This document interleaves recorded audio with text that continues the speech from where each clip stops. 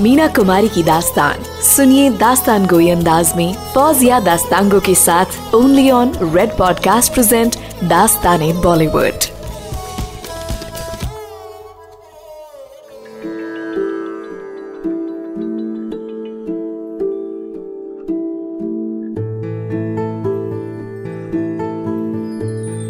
ख्वातीनो हजरात, हमारी और आपकी यादों के खामोश वीराने मीना कुमारी की बातों से, उनकी फिल्मों के मंजरों से, मुकालमों से मीना कुमारी की यादों से आबाद हैं। और उन्हीं के लफ्जों में अगर उनकी बात कही जाए तो हमें उनकी ही एक नज़म का सहारा लेना होगा और हमें कहना होगा, एक वीरान सी खामोशी में कोई साया सा सरसराता है और सुनसान काली रातों में दूर एक दीप टिमटिमाता है।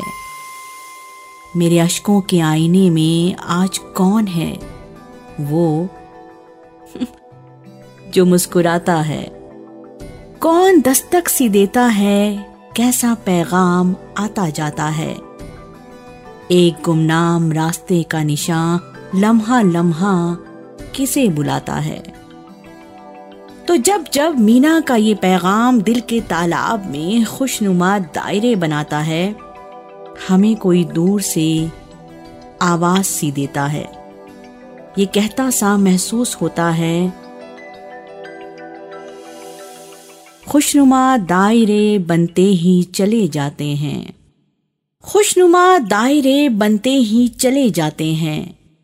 दिल के तालाब में फेंका है ये पत्थर किसने? कोई दूर से आवाज दे चले, चले आओ, चले आओ, चले आओ।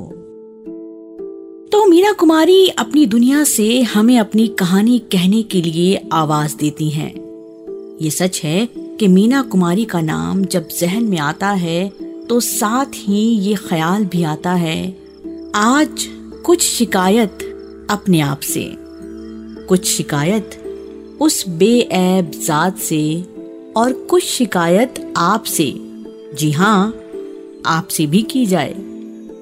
ये शिकायत इसलिए भी जरूरी है क्योंकि बकौल शायर, किसी शायर ने क्या खूब कहा है, गौर फरमाइएगा। उसकी हर बात भुला दी हमने, उसकी हर बात भुला दी हमने, याद अश्कों में बहा दी हमने। रह गुजर बजती है पायल की तरह, किसकी आहट को सदा दी हमने।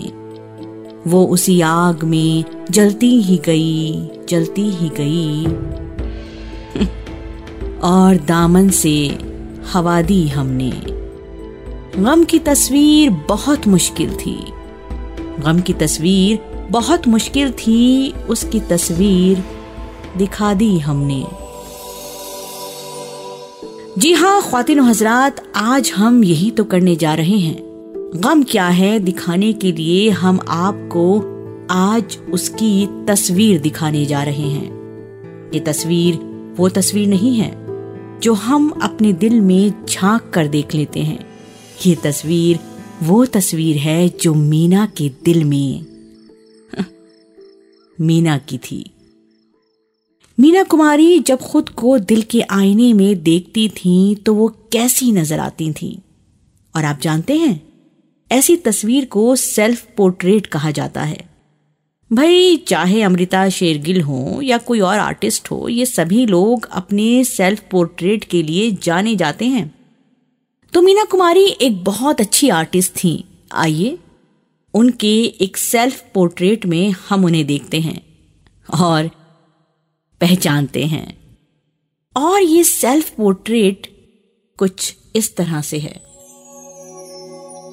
एक लड़की थी बड़ी प्यारी सी, मेरी सहेली, मेरी अच्छी, मेरी बहुत अपने माथे पे लिए चांद का अधूरा झूमर, अपने माथे पे लिए चांद का अधूरा झूमर, सारे आलम के सितारे समेटे आंखों में।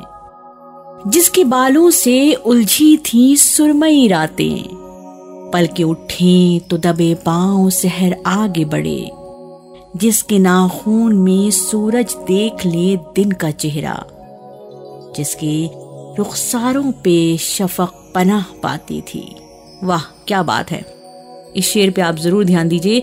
जिसके रुखसारों पे शफक पनाह पाती थी, मोतिया रंग पे पहने हुए संदल का बदन, सीप से अधकुले होठों पे नरम नरम शबनम, अपनी आवाज में झरनों का तरन्नुम थामे। एक लड़की थी बड़ी प्यारी, बहुत प्यारी सी। ख्वातीन हजरात, वो लड़की थी महजबीन बानो उर्फ मीना कुमारी। भाई महजबीन यानी जिसका माथा चांद का सा था। ये नाम जो इसमें बामुसम्मा था, यानी जो फिल्मी इतिहास के आसमान के माथे पर ऐसा चमका कि आज तक एक मिसाल है बना हुआ। वो चांद जिसकी रोशनी से हमारे और आपके दिल आज भी मुनव्वर हैं। हम आज उस प्यारी सी अनोखी सी लड़की की दास्ताने दर्द कमोबेश उसी के अल्फाज में आपको सुनाएंगे। थोड़ा खुद भी रो लेंगे, थोड़ा आपको भी रुलाएंगे। अजीब इत्तेफाक है कि शायद उन्हें मालूम था कि एक दिन हम उनकी कहानी आपको सुनाएंगे, और शायद इसीलिए अपनी अनकही कहानी कहने के लिए उन्होंने एक नज़म लिखी थी जो कि कुछ यूं है। वो कहती हैं, खुद मीना कुमारी के अल्फाज में सुनिए। एक अनोखी कहानी सुनाऊंगी मैं, दिल के टुकड़ों को ऐसे सजाऊंगी मैं, जिन्हें देखकर दूर के झुलसे जलवे भी शर्माएंगे, फरिश्ते भी दौड़े चले आएंगे। मैं तो ऐसी ही रंगीन बन जाऊंगी। हाँ, अनोखी कहानी सुनाऊंगी मैं, कहानी जो कलियों से कुछ दूर है, कहानी जो तारीकी और नूर है, कहानी जो बेबस है मजबूर है, कहानी कि जिसको खुदा के लिए खुदा के हवाले ही कर जाऊंगी। हाँ, अनोखी कहानी सुनाऊंगी मैं। हाँ, अनोखी कहानी सुनाऊंगी मैं। तो ख्वातीन हजरात, इस अनोखी कहानी की शुरुआत हम कुछ अनोखे ढंग से करते हैं। भाई ये तो रोज ही आप लोगों ने किसी को भी कहते सुना होगा कि फलां को जन्मदिन मुबारक हो, शादी मुबारक हो, दिवाली मुबारक हो, ईद मुबारक हो। लेकिन क्या आपने किसी को ये कहते कभी सुना है कि तुमको मौत मुबारक हो? ये ना कभी सुना गया, न कभी हमसे और आपसे बोला गया। मशहूर फिल्म एक्ट्रेस नरगिस ने ये जुमला अपनी मुंह बोली छोटी बहन मीना कुमारी के लिए इस्तेमाल किया था।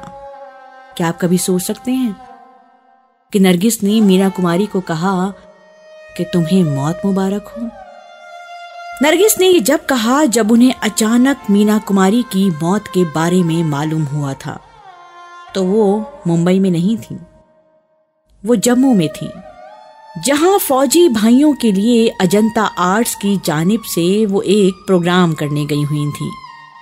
मौत की खबर मिलते ही नरगिस कागज कलम लेकर बैठ गई और उन्होंने लिखा, मीना, तुझे आज तेरी नरगिस बाजी कहती है, मीना, मौत मुबारक हो। और ये भी कहती है मीना कि फिर कभी भूले से भी ना आना इस दुनिया में। ये सरजमीन तेरे जैसों के लिए नहीं है। नरगिस ने अपने इस आर्टिकल में ये भी लिखा कि मीना, मधुबाला को मैंने अपने हाथों से नहलाया, अपने हाथों से उसे कफन पहनाया। हिदायतकार US सनी तो मेरा हाथ पकड़े पकड़े अल्लाह को प्यारे हो गए थे। मेरी आंखों ने फिल्मी और गैर फिल्मी दुनिया के बहुत से लोगों को इस दुनिया से जाते देखा। मगर किसी की मौत का मुझ पर इतना असर नहीं हुआ जितना असर मेरी मुंह बोली छोटी बहन मीना कुमारी की मौत का हुआ है। मैं आज इस आखिरी वक्त में ना तो तुम्हारे पास थी, न मैंने तुम्हारी मैयत को आखिरी गुस्ल दिया, न कफन पहनाया, न कब्र में लेटते देखा। जिस रोज मीना कुमारी का इंतकाल हुआ उस दिन नरगिस जम्मू में थी। उस रोज सुबह से उनका दिल किसी अनजाने डर से बार बार धड़क रहा था। रह रह कर बुरे बुरे ख्यालात उन्हें बार बार डस रहे थे।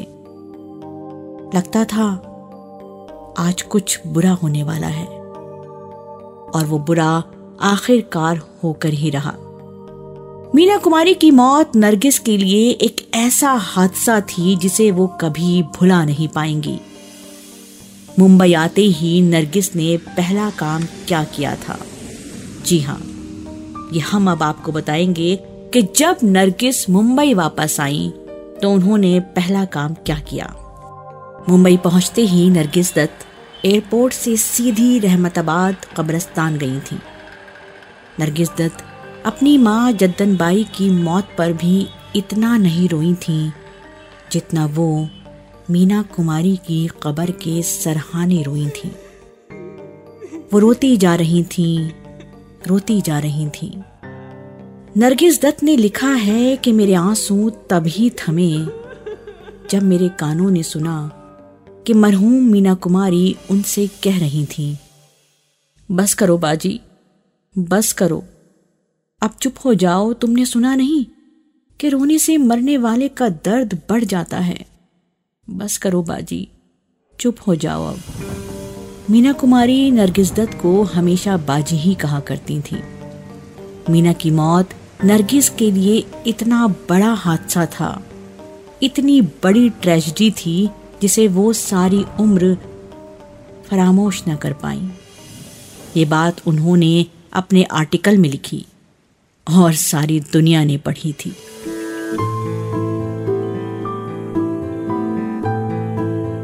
You were listening to Dastan Goi, hosted by Fauzia Dastango, creative director and playwright by Danish Iqbal, sound design by Tarun Rishiraj. सुनते रहिए अगले हफ्ते मीना कुमारी की दास्तान। इंतजार कीजिए।